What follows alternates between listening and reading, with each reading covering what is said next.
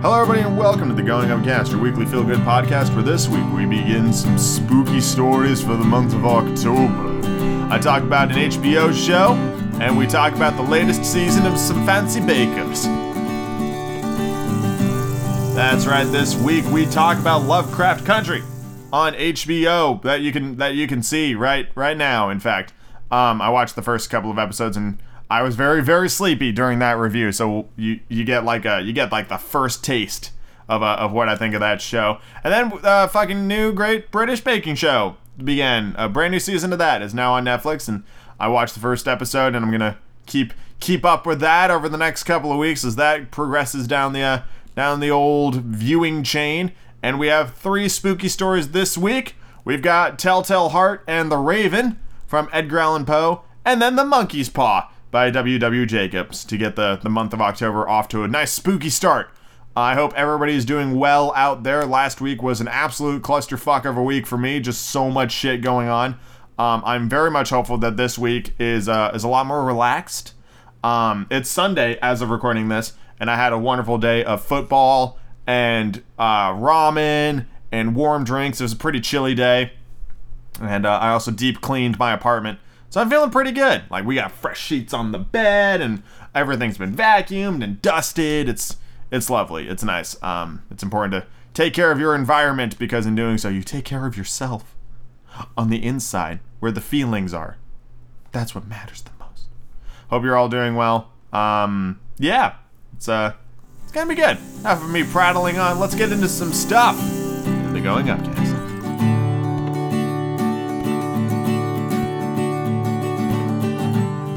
The classic, the ever-beloved story of The Telltale Heart by Edgar Allan Poe, published in 1843. Okay, this one's a pretty short one, in terms of all sorts of stuff. But I am once again just going to try to do my dramatic reading thing. True, nervous, very, very dreadfully nervous. I had been and am. But why will ye say that I am mad? The disease has sharpened my senses, not destroyed, not dulled them.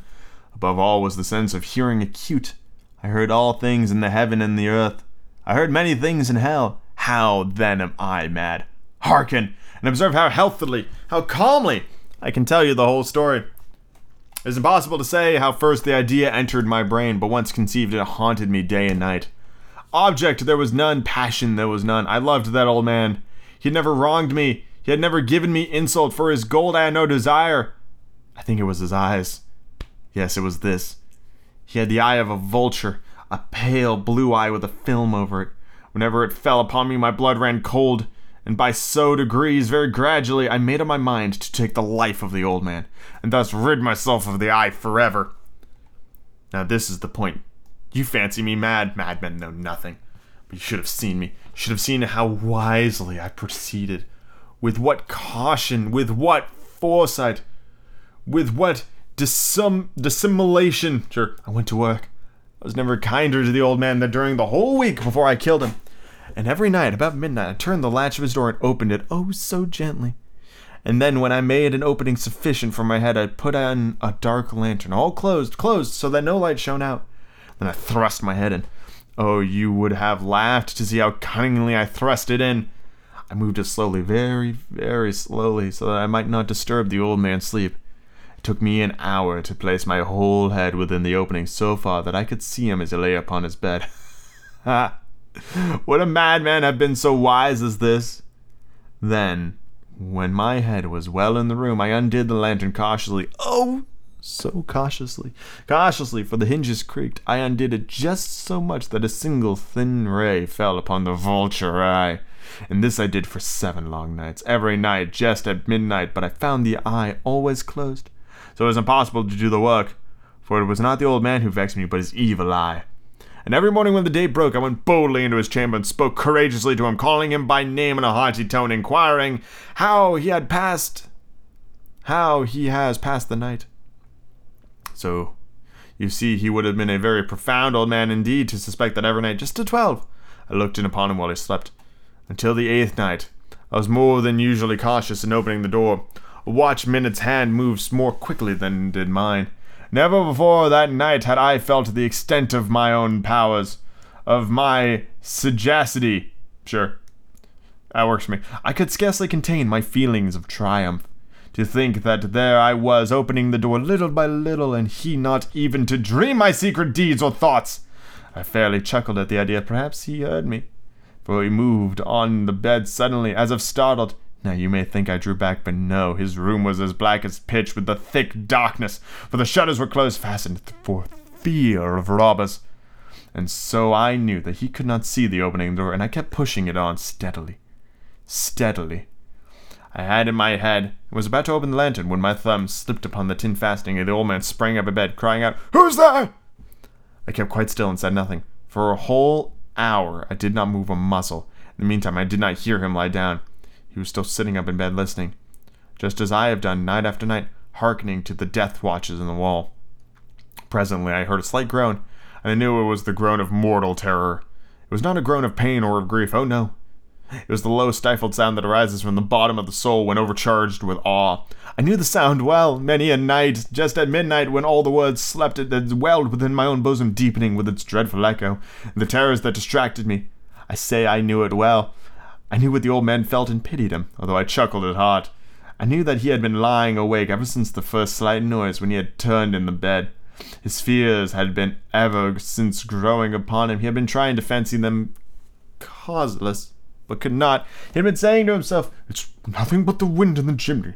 It's only a mouse crossing the floor." Or, it is merely a cricket, which has made a slight chirp. Yes, he had been trying. Oh, God. Jesus. Fucking, who's talking to me on Steam? That scared the shit out of me. Not the time. I'm just gonna mute my computer. There we go. Okay. Jesus, fuck. All in vain because of death. And approaching him had stalked with his black shadow before him, enveloped the victim. And it was the mournful influence of the unperceived shadow that caused him to feel, although he neither saw nor heard, to feel the presence of my head within the room. When I had waited for a long time, very patiently, without hearing him lie down, I resolved to open a very, very little crevice in the lantern. So I opened it. You cannot imagine how stealthily, until, at length, a single dim ray, like the thread of a spider, shot out from the crevice and fell upon the vulture eye. It was opened wide open, and I grew furious as I gazed upon it. I saw it with perfect distinctness, all a dull blue with a hideous veil over it that chilled the very marrow in my bones. I could see nothing else of the old man's face or person, for I directed the ray, as if by instinct, precisely upon the damned spot. And have I not told you that what you mistake for madness is but over-acuteness of the senses? Now I say there came to my ears a low, dull, quick sound, such as a watch makes when enveloped in cotton. I knew that sound well, too. It was the beating of the old man's heart. It increased my fury, and as the beating of the drum stimulates a soldier into courage. But even yet I refrained and kept still. I scarcely breathed. I held the lantern motionless. I tried how steadily I could maintain the ray upon the eye. Meantime, the hellish tattoo of the heart increased. It grew quicker and quicker and louder every instant. The old man's terror must have been extreme. It grew louder, I say, louder every moment. Do you mark me well? Have I told you that I am nervous? So I am. And now, at the dead hour of the night, amid the dreadful silence of that old house, so strange a noise as this excites me to uncontrollable terror. Yet for some minutes longer I refrained and stood still, but the beating grew louder and louder. I thought the heart must burst. And now a new anxiety seized me. The sound would be heard by a neighbor. The old man's hour had come. With a loud yell, I threw open my lantern and leapt into the room. He shrieked once. Only once. In an instant I dragged him to the floor and pulled the heavy bed over him, and I then smiled gaily to find the deed so far done. But for many minutes the heart would beat on with a muffled sound. This, however, did not vex me. It would not be heard through the wall. At length it ceased. The old man was dead. I removed the bed and examined the corpse. Yes, he was stone dead. I placed my hand upon his heart and held it there many minutes. There was no pulsation. He was stone dead. His eye would trouble me no more. If still you think me mad, and you will think so no longer when I describe the wise precautions I took for the concealment of the body. The night waned and I worked hastily in silence. First of all, I dismembered the corpse. I cut off the head, the arms, the legs. I then took up 3 planks of the flooring from the chamber and deposited them all between the scantlings. Then I replaced the board so cleverly, so cunningly, that no human eye, not even his, could have detected anything wrong. There was nothing to wash out, no stain of any kind, no blood spot whatsoever. I had been too wary for that. A tub had caught it all. When I had made an end of these labors, it was 4 o'clock, still dark as midnight. As the bell sounded the hour, there came a knocking at the street door. I went down to open it with a light heart, for what had I now to fear? There entered 3 men who introduced themselves with perfect suavity as officers of the police. A shriek had been heard by the neighbor during the night. Suspicion of foul play had been aroused. Information had been lodged at the police office, and they, the officers, had been departed, to search the premises. Yeah, sure. I smiled. For what I to fear, I bade the gentleman welcome. The shriek, I said, was my own in a dream. The old man mentioned was absent in the country. I took my visitors all over the house. I bade them search well. I led them at length to his chamber. I showed them his treasures, secure, undisturbed. In the enthusiasm of my confidence, I brought chairs into the room and desired for them here to rest from their fatigues, while I myself, in wild audacity of my perfect triumph, placed my own seat upon the very spot beneath which reposed the corpse of the victim. The officers were satisfied. My manner had convinced them. I was singularly at ease. They sat. While I answered cheerily, they chatted of familiar things. But ere long, I felt myself getting pale and wished them gone. My head ached, and I fancied a ringing in my ears. But still they sat, and still chatted. The ringing became more distinct. It continued, and became more distinct. I talked more freely to get rid of the feeling, but it continued and gained definiteness. Until at length I found that the noise was not within my ears. No doubt I now grew very pale, but I talked more fluently, and with a heightened voice, yet the sound increased, and what could I do? It was a low, dull, quick sound, much such a sound as a watch makes when enveloped in cotton. I gasped for breath. The officers heard it not. I talked more quickly, more vehemently, but the noise steadily increased, and I arose and argued about trifles in a high key with violent gesticulations. But the noise steadily increased. Why were they not gone? I paced the floor to and fro with heavy strides, as if excited to fury by the observations of the men, but the noise steadily increased. Oh God, what could I do? I foamed, I raved, I swore, I swung the chair upon which I had been sitting and grated it upon the boards, but the noise rose over all and continually increased. It grew louder and louder and louder. Still the men chatted pleasantly and smiled. Was it possible they heard not? Almighty God, no! No, they heard, they suspected, they knew! They were making a mockery of my horror. This I thought, and this I think. But anything was better than this agony. Anything was more tolerable than this derision. I could bear those hypocritical smiles no longer. I felt I must scream or die, and again, hark! Louder, louder, louder, louder! Villains! I shrieked. Disassemble no more, I admit the deed! Tear up the planks! Here! Here! It is the beating of his hideous heart!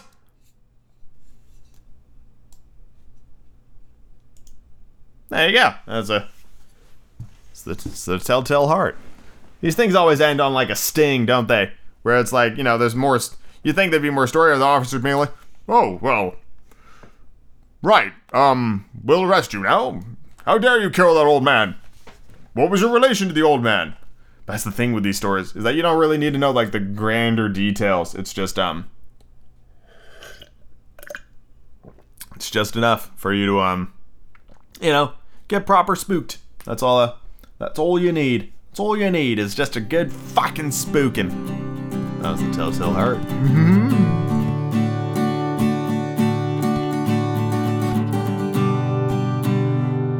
So while it's fresh in my head, I wanted to talk really quickly about Lovecraft Country on HBO. It's 11:40 at night. I just finished watching the first 5 episodes of Lovecraft Country, and if you know me, you know I'm a big fan of Lovecraftian horror.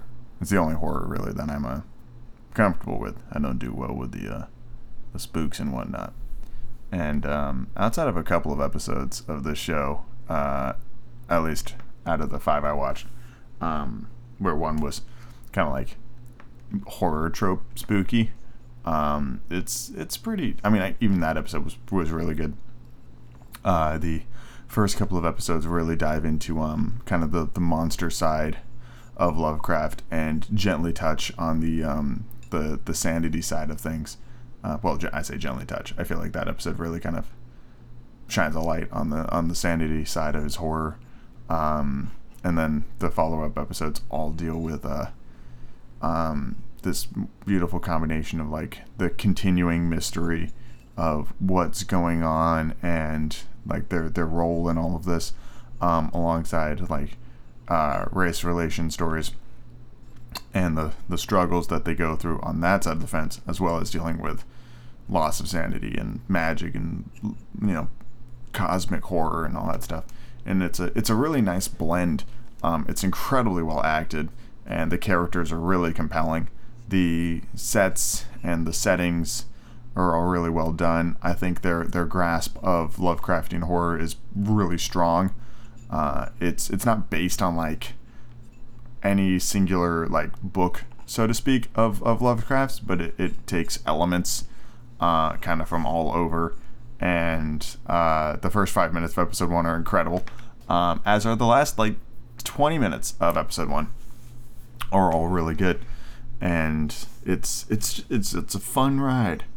And this is coming from somebody who just straight up doesn't really like watching horror stuff, because I have a very vivid imagination, and it tends to stick with me longer than I think it should, for example. So, but since I'm very familiar with Lovecraftian horror, I think I'll be okay on sleep tonight. We'll find out, I guess, or I'll find out, and then you'll know as the fucking sanity just explodes out of my brain fruits.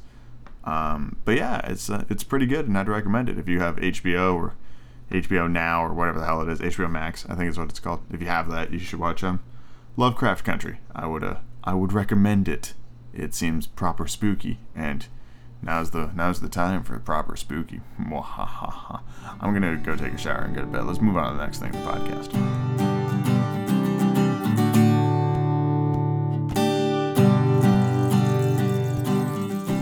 This story, for the longest time, I would have sworn up and down was Edgar Allan Poe. But it's not! So here we go. The Monkey's Paw by W.W. Jacobs. First published in 1902, and then featured in a collection of stories in 1911. Anyway. Begins with a quote. "Be careful what you wish for. You may receive it," by Anonymous. Anyway, part 1. The night was cold and wet, but in the small parlor of Laburnum Villa, the blinds were drawn and the fire burned brightly. Father and son were at chess, the former, who possessed ideas about the game involving radical chances, put his king into such sharp and unnecessary perils that it even provoked comment from the white-haired old lady knitting placidly by the fire. "Hark at the wind," said Mr. White, who, having seen a fatal mistake after it was too late, was amiably desirous of preventing his son from seeing it. "I'm listening," said the latter, grimly surveying the board as he stretched out his hand. "Check. I should hardly think that tonight he comes... nope. Just bungled all that. Let's try that again. I should hardly think that he comes tonight," said his father, with his hand poised over the board. "Mate," replied the son. "That's the worst of living so far out," bailed Mr. White with sudden, unlooked-for violence. "Of all the beastly, slushy, out-of-the-way places to live in, this is the worst. Paths a bog, the road's a torrent. I don't know what people are thinking about. I suppose because only 2 houses in the road are let, they think it doesn't matter." "Never mind, dear," said his wife soonly. "Perhaps you'll win the next one." Mr. White looked up sharply, just in time to intercept a knowing glance between mother and son. The words died on his lips, and he hid a guilty grin in his thin gray beard. "There he is," said Herbert White, as the gate banged loudly and heavy footsteps came toward the door. The old man rose with hospitable haste, and opening the door, was heard condoling with the new arrival. The new arrival also condoled with himself, so that Mrs. White said "tut-tut," coughed gently at her husband, entered the room, followed by a tall, burly man, beady of eye, and rubicund of visage. Rubicund. I don't know what that term is. Let's Google it. Rubicund. Especially of someone's face having a ruddy complexion, high-colored. Rubicund. Rubicund. Rubicund. Yeah, okay. I am pronouncing this right. "So Sergeant Mayor Morris," he said, introducing himself. The Sergeant Major took hands and, taking the proffered seat by the fire, watched contentedly as his host got out whiskey and tumblers and stood a small copper kettle on the fire. At the third glass, his eyes got brighter and began to talk, the little family circle regarding with eager interest this visitor from distant parts, as he squared his broad shoulders in the chair and spoke of wild scenes and doughty deeds, of wars and plagues and strange peoples. 21 years of it," said Mr. White, nodding at his wife and son. "When he went away, he was a slip of a youth in the warehouse. Now look at him." "He don't look to have taken much harm," said Mrs. White politely. "I'd like to go to India myself," said the old man, "just to look around a bit, you know." "Better where you are," said Sergeant Major, shaking his head. He put down the empty glass and, sighing softly, shook it again. I should like to see those old temples and fakers and jugglers, said the old man. What was that you started telling me the other day about a monkey's paw or something, Mortis? Nothing, said the soldier hastily. Leastways, nothing worth hearing. Monkey's paw? Said Mrs. White curiously. Well, it's just a bit of what you might call magic, perhaps, said the sergeant major offhandedly. His three listeners leaned forward eagerly. The visitor absentmindedly put his empty glass to his lips and then set it down again. His host filled it for him again. To look at, said the sergeant major, fumbling in his pocket. It's just an ordinary little paw, tried as a mummy. Took something out of his paw and proffered it. Mrs. White drew back with a grimace, but her son, taking it, examined it curiously. What's special about it? Inquired Mr. White, as he took it from his son, and having examined it, placed it upon the table. It has a spell put on it by an old man, said the sergeant major. A very holy man. He wanted to show that fate ruled people's lives, and that those who interfered with it did so to their sorrow. He put a spell on it, so that 3 separate men could each have 3 wishes from it. His manners were so impressive that his healers were conscious that their light laughter had jarred so much. Well, why don't you have 3, sir? Said Herbert White cleverly. The soldier regarded him in the way that middle age is wont to regard presumptuous youth. I have, he said quietly. His blotchy face whitened. And did you really have the 3 wishes granted? Asked Mrs. White. I did, said the sergeant major. Hold on. I had something in my throat. And the glass tapped against his strong teeth. And has anybody else wished? Persisted the old lady. First man had his 3 wishes, yes, was the reply. I don't know what the first 2 were, but the third was for death. That's how I got the paw. His tones were so grave that a hush fell on the group. If you had your 3 wishes, it's no good to you now then, Morris, said the old man at last. What do you keep it for? Soldier shook his head. Fancy, I suppose, he said slowly. I did have some idea of selling it, but I don't think I will. That's caused me enough mischief already. Besides, people won't buy. They think it's a fairy tale, some of them, and those who think anything of it want to try it first and pay me after. You could have no 3 wishes, said the old man, eyeing him keenly. Would you have them? I don't know, said the other. I don't know. He took the paw and dangled it between his 4 fingers and thumb and suddenly threw it upon the fire. White, with a slight cry, stooped down to snatch it off. Better let it burn, said the soldier solemnly. If you don't want it, Morris, said the other, give it to me. I won't, said his friend doggedly. I threw it on the fire. If you keep it, don't blame me for what happens. Pitch it on the fire like a sensible man. The other shook his head and examined his possession closely. How do you do it? He inquired. Hold it up in your right hand and wish aloud, said the sergeant major, but I warn you of the consequences. Sounds like the Arabian Nights, said Mrs. White, as she rose and began to set supper. Don't you, think you might wish for 4 pairs of hands for me? Her husband drew... Don't you think you might wish for 4 pairs of hands for me? I mean, I suppose they'd probably just be like severed hands. This is like, maybe not the original story, obviously not, because genies and wishes have been around for centuries, but this is a pretty good interpretation of like when wishes go wrong and the dangers of like not framing your wishes correctly. So, anyway.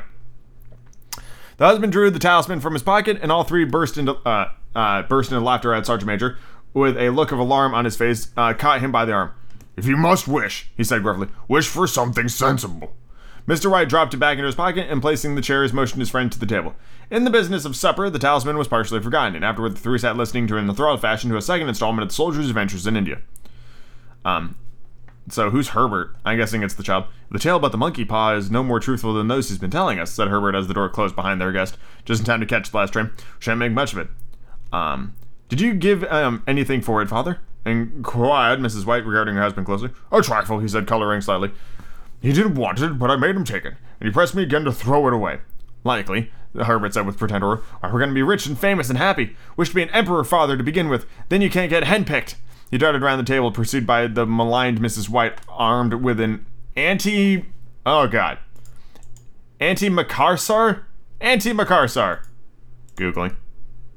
A piece of cloth put over the back of a chair to protect it from grease and dirt or as an ornament. Anti-macarsar. Anti-macarsar. So it's that piece of fabric that just dangles on chairs. I didn't know that had a name. Well, now we do. Everybody learned a little something today. Anyway. Mr. White took the paw from his pocket and eyed it dubiously. I don't know what to wish for, and that's a fact, he said slowly. Seems to me I've got all I want. That's the good way of looking at it. The story ends here, right? If you only cleared the house, you'd be quite happy, wouldn't you? Said Herbert with his hand on his shoulder. Well, wish for 200 pounds then, and that'll just do. His father, smiling shamefacedly at his own credulity, held up the talisman and his son, with a solemn face, somewhat marred by a wink at his mother, and sat down and struck out a few impressive chords. "I wish for 200 pounds," said the old man distinctly. A fine crash from the piano greeted his words, interrupting by a shuddering cry from the old man. His wife and his son ran to him. "It moved!" he cried, with a glance of disgust at the object that was laying on the floor. "As I wished it twisted in my hand like a snake." "Well, I don't see any money," said his son, and he picked it up and placed it on the table. "And I bet I never shall." "Must have been your fancy, father," asked his wife, regarding him anxiously. She shook his head. "Never mind, though. There was no harm done. Gave me a shock all the same. I thought he was just going to gain a bunch of weight. I wish to be 200 pounds. Damn it!" They sat down on the fire again while the two men finished their pipes. Outside, the wind was higher than ever as and the old man started nervously at the sound of a door banging upstairs. A silence unusual and depressing settled there on all three, which lasted until the old couple rose to retire for the rest of the night. "I expect you'll find the cash tied up in a big bag in the middle of your bed," said Herbert as he bade them good night. "Something horrible squatting on top of your wardrobe, watching you as your pocket of your ill-gotten gains." He sat alone in the darkness, gazing at the dying fire and seeing faces in it. The last was so horrible and so simian that he gazed at it in amazement. It got so vivid that, with a little uneasy laugh, he felt on the table for a glass containing a little water to throw over it. His hand grasped the monkey paw. With a little shiver, he wiped his hand on his coat and went up to bed. Part 2. In the brightness of the wintry sun next morning, as it streamed over the breakfast table, he laughed at his fears. There was an air of prosaic wholesomeness around the room, which it had lacked on the previous night, and the dirty, shriveled old paw was pitched on the sideboard with a carelessness which betokened no great belief in its virtues. "All right. I suppose that all old soldiers all the same," said Mrs. White. "The idea of our listening to such a nonsense. How could wishes be granted in these days? And if they could, how could 200 pounds hurt you, father?" "Might drop on his head from the sky," said the frivolous Herbert. "Morris said the same thing happened so naturally. Said the things happened so naturally," said his father, that you might, if you so wished, attribute it to coincidence." "Well, don't break into the money before I come back," said Herbert as he rose from the table. "I'm afraid it'll turn you into a mean, Arabious man, and we shall have to disown you." His mother laughed and followed him to the door, watching him down the road, returning to the breakfast table, was very happy at the expense of her husband's credulity. All of which did not prevent her from scurrying to the door at the postman's knock, nor preventing her from referring somewhat shortly to the retired sergeant major's of bibulous habits when she found that the post brought a tailor's bill. Herbert will have some more of his funny remarks, I expect, when he comes home," she said as they sat at dinner. "I dare say," said Mr. White, pouring himself out some beer. "But for all that, the thing moved in my hands, that I will swear to." "You thought it did," said the old lady soothingly. "I said it did," replied the other man. "There's no thought about it. What's the matter?" His wife made no reply. She was watching the mysterious movements of a man outside, who, peering in at an undecided fashion at the house, appeared to be trying to make up his mind to enter. In mental connection, with the 200 pounds, she noticed that the stranger was well dressed and wore a silk hat of glossy newness. 3 times he paused at the gate, then walked on again. The 4th time he stood with his hand upon it, then with sudden resolution flung it open and walked up the path. Mrs. White at the same moment placed her hands behind her, and hurried, unfastening the string of her apron, put that useful article of apparel beneath the cushion of her chair. She brought the stranger, who seemed ill at ease, into the room. He gazed at her fervidly and listened in a preoccupied fashion, as the old lady apologized for the appearance of the room and her husband's coat, a garment which she usually reserved for the garden. Then she waited as patiently as her sex would permit for him to broach his business. Okay. But he was at first strangely silent. "I was asked to call," he said at last, and stooped and picked up a piece of cotton from his trouser. "I come from Ma and Megan's." The old lady started. "Is anything the matter?" she said breathlessly. "Has anything happened to Herbert? What is it? What is it?" Her husband interposed. There, mother," he said hastily. "Sit down and don't jump to conclusions. You've not brought bad news, I'm sure, sir," and eyed the other wistfully. "I'm sorry," began the visitor. "Is he hurt?" demanded the mother wildly. The visitor bowed in assent. "Badly hurt," he said quietly, "but he's not in any pain." "Oh, thank God," the old woman said, clasping her hands. "Thank God for that. She broke off at the sinister meaning of the assurance dawn on her, and she saw the awful confirmation of her fears in the other's averted face. She caught her breath. Turning to her slower-witted husband, laid her trembling hand on his. There was a long silence. "He was caught in the machinery," said the visitor at length in a low voice. "Caught in the machinery," repeated Mr. White in a dazed fashion. "Yes." He sat staring out the window, taking his wife's hand between his own and pressed it, as he had been wont to do in their old courting days nearly 40 years before. "He was the only one left to us," he said, turning gently to the visitor. "Is it hard?" The other coughed and, rising, walked slowly to the window. "The firm wishes me to convey their sincerest sympathy with you "In your great loss," he said without looking around. "I beg that you will understand I am only here as the servant and merely obeying orders." There was no reply. The old woman's face was white, her eyes staring, her breath inaudible. On her husband's face was a look such that his friend the sergeant might have carried in his first action. "I was to say that Ma and Megan's disclaim all responsibility," continued the other. "They admit no liability at all, but in consideration of your son's services, they wish to present you with a certain sum as compensation." Mr. White dropped his wife's hand and, rising to his feet, gazed with a look of horror at his visitor. His dry lips shaped the words, "How much?" £200 was the answer. Unconscious for his wife's shriek, the old man smiled faintly, put out his hand to the sightless man, and dropped a senseless heap to the floor. See? That's it'll fucking get you. You wish for £200 and boom, your son's dead. Should have phrased it as, "I want £200 and I don't want my son to die in order for me to get it." You know? Gotta fucking... That's how it gets you. That's how it gets you. Every time. Part 3! In the huge new cemetery. Do you guys know the difference between a cemetery and a graveyard? Do you remember? Do you remember the difference between a cemetery and a graveyard? A cemetery does not have an attached body of worship to it, or building of worship. I think I make that mistake every time I give the definition. Anyway. Anyway. Some 2 miles distant. There we go. The old people buried their dead and came back to the house steeped in shadows and silence. It was all over so quickly at first they could hardly realize it. It remained in a state of expectations as though of something else to happen. Something else which was to lighten his load, too heavy for his old hearts to bear. But the days passed and expectations gave way to resignation. The hopeless resignation of the old, sometimes miscalled apathy. Sometimes they hardly exchanged a word, for now they had nothing to talk about, and their days were long to weariness. It was about a week after that the old man, waking suddenly in the night, stretched out his hand and found himself alone. The room was darkness, and the sound of subdued weeping came from the window. He raised himself in bed and listened. "Come back," he said tenderly. "You'll be cold." "It's colder for my son," said the old woman, and wept afresh. The sounds of her sob died away in his ears. The bed was warm and his eyes were heavy with sleep. He dozed fitfully, and then slept until a sudden wild cry from his wife awoke him with a start. "The paw!" she cried wildly. "The monkey's paw!" He started up in alarm. Where is it? What's the matter?" She came stumbling across the room to him. "I want it," she said quietly. "You've not destroyed it?" "It's in the parlor, on the bracket," he replied, marveling. "Why?" She cried and laughed together, and bending over, kissed his cheek. "I only just thought of it," she said hysterically. "Why didn't I think of it before?" "Why didn't you think of it?" "Think of what?" he questioned. "The other 2 wishes," she said rapidly. "We've only had one." "Was not that enough?" he demanded fiercely. "No," she cried fervently. "We have one more. Go down, get it quick, and wish our boy alive again." The man sat in bed and flung the bedclothes from his quaking lips. "Good God, you're mad!" he cried aghast. "Get it," she panted. "Get it quick, and wish... Oh, my boy, my boy!" Her husband struck a match and lit a candle. "Get back to bed," he said unsteadily. "You don't know what you're saying." "We had the first wish granted," said the old woman feverishly. "Why not the second?" "A coincidence," stammered the old man. "Go and get it and wish," cried his wife, quivering with excitement. The old man turned and regarded her. His voice shook. "He has been dead 10 days. Besides, I would not tell you else, but I could only recognize him by his clothing. If he was too terrible for you to see then, how now?" "Bring him back," cried the old woman, dragging him towards the door. "Do you think I fear the child I have nursed?"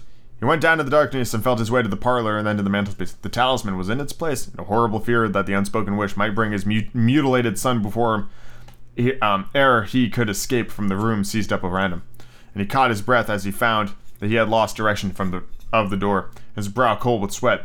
He felt his way round the table, groped along the wall until he found himself in a small passage, with the unwholesome thing in his hand. Even his wife's face seemed to change as he entered the room. It was white and expectant, and to his fear seemed to have an unnatural look upon it. He was afraid of her. "Wish!" she cried in a strong voice. "It's foolish and wicked," he faltered. "Wish!" repeated his wife. He raised his hands. "I wish my son alive again." The talisman fell to the floor and he regarded it fearfully. Then he sank trembling into a chair as the old woman with burning eyes walked to the window and raised the blind. He sat until he was chilled with the cold, glancing occasionally at the figure of the old woman peering through the window. The candle end, which had burned below the rim of the china candlestick, was throwing pulsating shadows on the ceiling and walls, until with a flicker larger than the rest it expired. The old man was with an unspeakable sense of relief at the failure of the talisman, crept back into his bed, and a minute after the old woman came silently and apathetically beside him. Neither spoke, but sat silently listening to the ticking of the clock. A stair creaked and a squeaky mouse scurried noisily through the wall. The darkness was oppressive. After lying for some time screwing up his courage, he took the box of matches and striking one went downstairs for a candle. At the foot of the stairs the match went out, and he paused to strike another, And at the same moment a knock came so quietly and stealthily as to be scarcely audible sounded on the front door. The matches fell from his hand and spilled into the passage. He stood motionless, his breath suspended until the knock was repeated.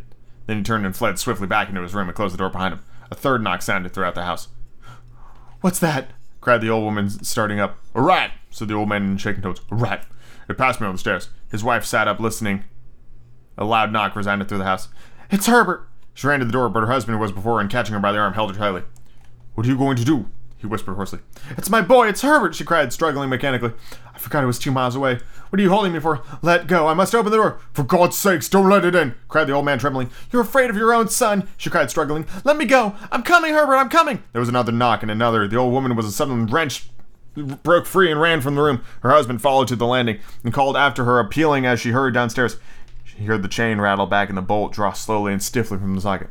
Then the old woman's voice, strained and panting. "The bolt!" she cried loudly. "Come down! I can't reach it!" But her husband was on his hands and knees, groping wildly on the floor in search of the paw. If only he could find it before the thing outside got in. A perfect fusillade of knocks reverberated through the house, and he heard the scraping of a chair as his wife put it down in the passage against the door. He heard the creaking of the bolt as it came slowly back, and at the same moment he found the monkey's paw and frantically breathed his third and last wish. The knocking ceased suddenly, although the echoes of it were still in the house. He heard the chair drawn back and the door was opened. Cold wind rushed up the staircase, and a long, loud wail of disappointment and misery from his wife gave him the courage to run down to her side, and then to the gate beyond. The street lamp flickering opposite shone on a quiet and deserted road. And that is the end of the story. A fucking monkey's paw. There's I love that story because when I was younger, I went and saw a play basically of a couple of short stories, which was this one, The Telltale Heart, and the Legend of Sleepy Hollow. And this one got me because, like, I remember I was like fucking 5th grade, like pretty young in terms of my things, and I don't do well with scary stuff. So when this scene came and the knocking of the door and she throws the door open, like, I don't remember what the guy looked like, all mangled from the machinery, because I closed my eyes because I couldn't handle it. And I'm glad that it wasn't like horribly detailed in this, because I probably would have suffered with that. But that was pretty good. I liked it.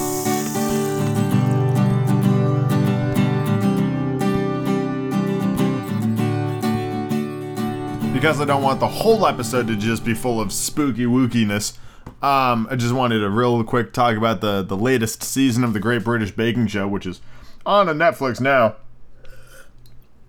So far, it's pretty good. I enjoy the fact that they're basically having everybody that's involved with the show live on the site for, like, up to 7 weeks. If you win the show, you're there for 7 weeks. And that's certainly smart. With today, you can't have somebody like go away and come back and risk infection, so they all have to stay there, which is a smart move.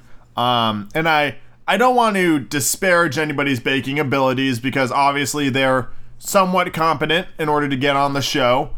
But anytime somebody says they struggle with caramel, I can't help but think, like, you put sugar and water in a pot, you leave it the fuck alone. It'll do its job. Like, just don't mess with it. Quit stirring your caramel. That's what bones it up. That kind of stuff.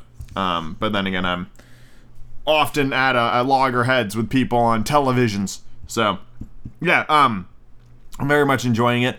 I don't know who the new host is, but I think they're doing a fine job. Part of me was like, what happened to what's-her-face? And it occurred to me that she is probably stuck in the Netherlands and couldn't make it out here for filming. So I was like, oh. So they had to find somebody else. Probably makes sense. Makes sense to me now that I think it through. But yeah, the show's so far so good. And I appreciate the fact that it's like a full season, unlike what they did with Carmen Sandiego, where they gave me 5 episodes. I haven't seen those episodes yet, but I'm miffed at how few there are. So, whenever I get around to watching that, in the fucking hour and a half it'll take for me to watch them all, I'm sure I'll talk about it more then. But Great British, so far so good. Weekly episodes. Hell yeah. Let's move on to the next thing in the podcast.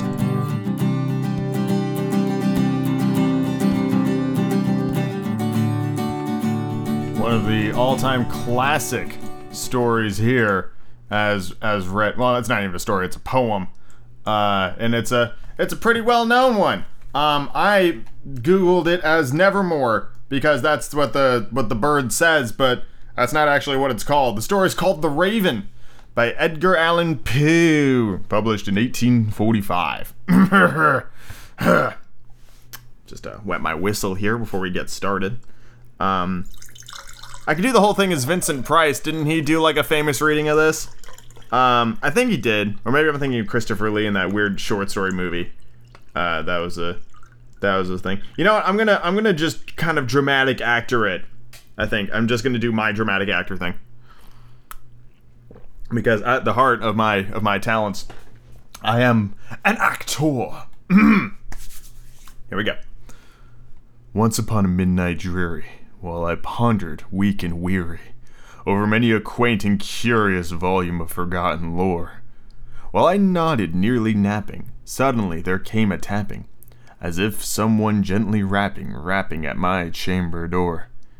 "'Tis some visitor," I muttered, tapping at my chamber door. "Only this, and nothing more." Distinctly I remember it, fucking dick and shitting balls. I had it! Alright, shut up, it's fine. We're gonna keep going. Distinctly I remember it. Was in the bleak December, and each separate dying ember wrought its ghost upon the floor. Eagerly I wished the morrow, vainly I had sought to borrow from my book surcease of sorrow, from the lost Lenore, for the rare and radiant maiden whom the angels named Lenore, nameless here forevermore. And the silken, sad, uncertain rustling of each purple curtain thrilled me, filled me with fantastic terrors never felt before, so that now, to still the beating of my heart, I stood repeating, "'Tis some visitor entreating entrance at my chamber door, some late visitor entreating entrance at my chamber door. It is this and nothing more." Presently my soul grew stronger, hesitating then no longer. "Sir," I said, "or madam, truly your forgiveness I implore, but the fact is I was napping, and so gently you came rapping, and so faintly you came tapping at my chamber door, that I scarce was sure I heard you. Here I opened wide the door, darkness there, and nothing more. Deep into that darkness peering, long I stood there wondering, fearing, doubting, dreaming dreams no mortal ever dared to dream before, but the silence was unbroken, and the stillness gave no token, and the only word there spoken was the whispered word, Lenore. This I whispered, and echo murmured back the word, Lenore. Merely this and nothing more. Back into the chamber turning, all my soul within me burning. Soon again I heard a tapping somewhat louder than before. "Surely," I said, "surely that is something at my window lattice. Let me see, then, what thereat is, and this mystery explore. Let my heart be still a moment, and this mystery explore. 'Tis the wind, and nothing more." Open here I flung the shutter, when with many a flirt and flutter in there stepped a stately raven of the saintly days of yore. Not the least obscient made he, not a minute stopped or stayed he, but with mine of lord or lady perched above my chamber door, perched upon a bust of Pallas, just above my chamber door perched, and sat and nothing more than this ebon bird, beguiling my sad fancy into smiling, by the grave and stern decorum of the countenance it wore. "Though thy crest be shorn and shaven, thou," I said, "art sure no craven, ghastly grim and ancient raven wandering from the nightly shore. Tell me what thy lordly name is on the night's Plutonian shore." Quoth the raven, "Nevermore." Much I marveled, this ungainly fowl, to hear discourse so plainly, though its answer little meaning, little relevance bore. For we cannot help agreeing that no living human being ever yet was blessed with seeing bird above his chamber door, bird or beast upon the sculpted bust above his chamber door, with such a name as Nevermore. But the raven sitting lonely on the placid bust spoke only that one word, as if his soul in that one word did he outpour. Nothing further did he utter, not a feather then he fluttered, till I scarcely more than muttered, "Other friends have flown before, on the morrow he will leave me as my hopes have flown before." Then the bird said, "Nevermore." See, I told you I'd get it back. I lost it there in the beginning, but we found it. It's fine. We've got it in our grasp. Startled at the stillness broken by the reply so aptly spoken, "Doubtless," I said, "what it utters is its only shock and store. Caught from some unhappy master, whom unmerciful disaster followed fast and followed faster, till his songs one burden bore, till the dirges of his hope, that melancholy, cool, good job. Melancholy, not a word. Melancholy burden bore, of nevermore. But the raven still beguiling all my fancy into smiling, straightened I wheeled a cushioned seat in front of the bird and bustin' door. Then upon the velvet sinking, I betook myself to linking fancy until fancy, thinking what this ominous bird of yore, what this grim, ungainly, ghastly, gaunt, and ominous bird of yore meant in croaking nevermore. This is that engaged in guessing, but no syllable expressing to the fowl whose fiery eyes now burned into my bosom's core. This and more I sat divining with my head at ease, reclining on the cushion's velvet lining that the lamp lit gloated over, but whose a velvet violet lining with the lamp lights gloating over. She shall press nevermore. Then methought the air grew denser, perfume from an unseen censer, swung by seraphim whose footfalls tinkled on the tufted floor. Wretch, I cried, thy God hath lent thee by the angels, he hath sent thee respite and nepenthe from thy memories of Lenore. Quaff this kind of nepenthe, and forgot this lost Lenore. Quoth the raven nevermore. Prophet, I said, thing of evil, prophet still of bird or devil, whether tempter sent, or whether tempest tossed thee here or shore, desolate yet all undaunted on this desert land enchanted, on this home by horror haunted, tell me truly, I implore, is there a balm in Gilead? Tell me, I implore. Quoth the raven nevermore. Prophet, I said, thing of evil, prophet still of bird or devil, by that heaven that bends above us, by the God that we both adore, tell this soul with sorrow laden, if within the distant Aegean it shall clasp a sainted maiden whose the angels named Lenore, clasp a rare and radiant maiden from whom the angels name Lenore. Quoth the raven nevermore. Be that word our sign in parting, bird or fiend, I shrieked upstarting. Get thee back into the tempest and the night's Plutonian shore. Leave no black plume as a token of that lie thy soul hath spoken. Leave my loneliness unbroken. Quit the bust above my door. Take thy beak out from my heart, and take thy form from off my door. Quoth the raven nevermore. And the raven never flitting, still is sitting on the pallid bust of Pallas just above my chamber door. His eyes have all the seeming of a demon's that is dreaming, and the lamplight over him streaming throws a shadow on the floor, and my soul from out that shadow that lies floating on the floor shall be lifted nevermore. I suppose that wasn't all that creepy. It's a good poem. I love the fact that it fucking rhymes. I've read so many fucking shitty in-book poetry lately. None of it fucking rhymes. Poe at least took the time to make his shit rhyme and have, fucking rhythm to it, which is fucking nice to see. So, good job. I also, as I was reading this, I remembered that on one of the early Treehouse of Horrors The Simpsons did, Homer, they just do this verbatim, and it's Homer, and I think that's great. So, yeah, that was The Raven. That was pretty good. I liked it.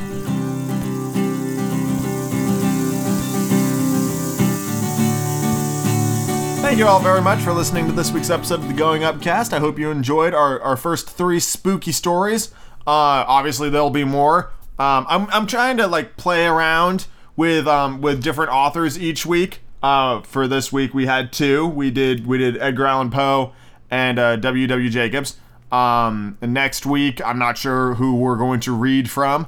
I'm trying not to dedicate the month to one person or another. So I'm pretty sure we're done with Poe, unless there's something that speaks to me, But I know we're definitely gonna touch on some Lovecraft here pretty soon. I think I might dip into some fucking ghost stories. Maybe we can get a couple of those. Maybe some modern ghost stories. Maybe I could read some creepypastas or something like that. That might be fun. But for right now, we're gonna play around with the spooky format as the month gets on and on. And we'll see where it goes. Thank you all very much for listening. I hope you're all staying safe out there. Wear the masks, wash the hands, and I'll see you all next week. Have a good one, guys.